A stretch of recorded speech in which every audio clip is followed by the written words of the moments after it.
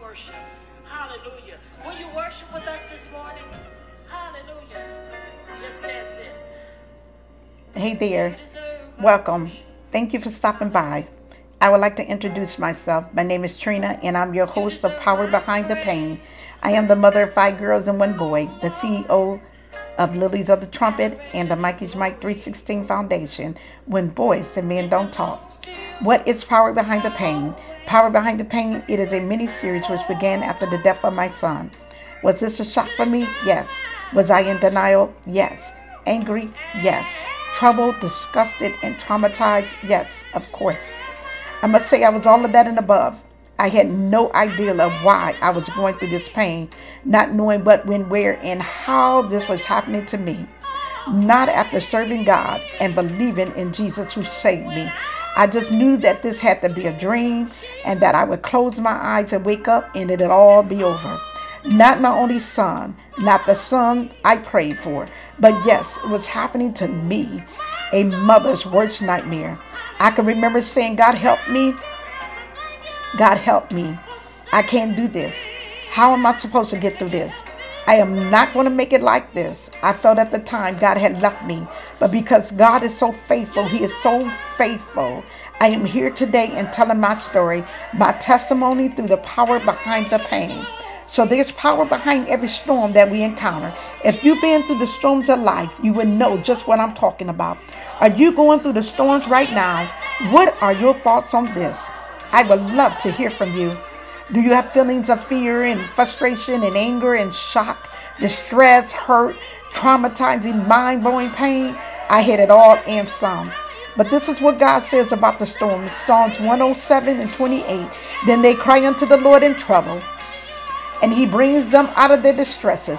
So when we look up and call on God, it is He that brings us out and comforts us through our pain and give us peace. When you're in pain, it's hard to do anything, yet alone remember that you belong to God. Verse 29 says He makes the storm a calm, so that the waves thereof are still. Storms will come, but God will calm the storms for us. He said, be still and know that I am God. He will give us peace, that everlasting peace and joy. Every storm that we go through is either going to make you or break you. Can you get through the storms in your life? Are you going to be made or are you going to be broken? It is so detrimental that when you're going through, that you push through that pain.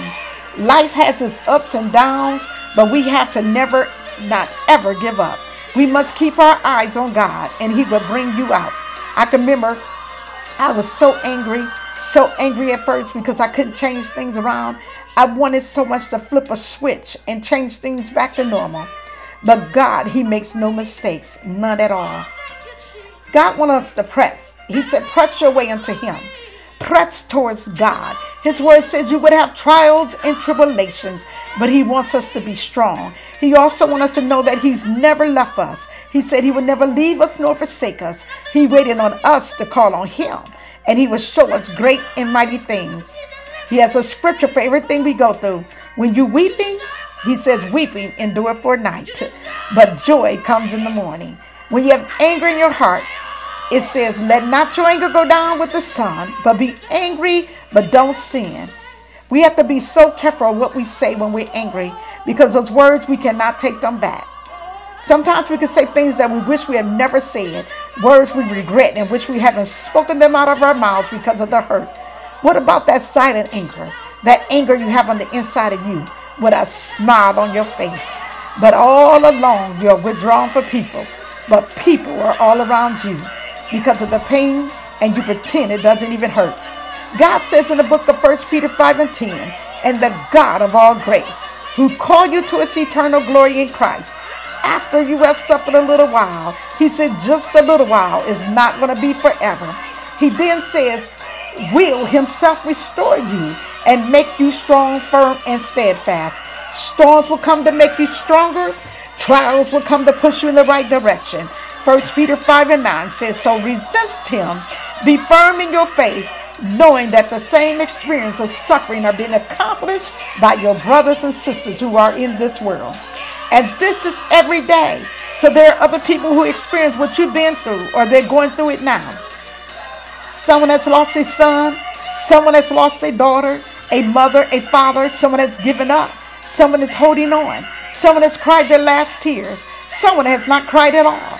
But you don't have to stay in that place, because there is power behind your pain, that mind-blowing pain that we go through. There's enough power in you when you wake up and you get up off that bed. There's enough power to accomplish what God has planned for you. There's enough power to push your way through.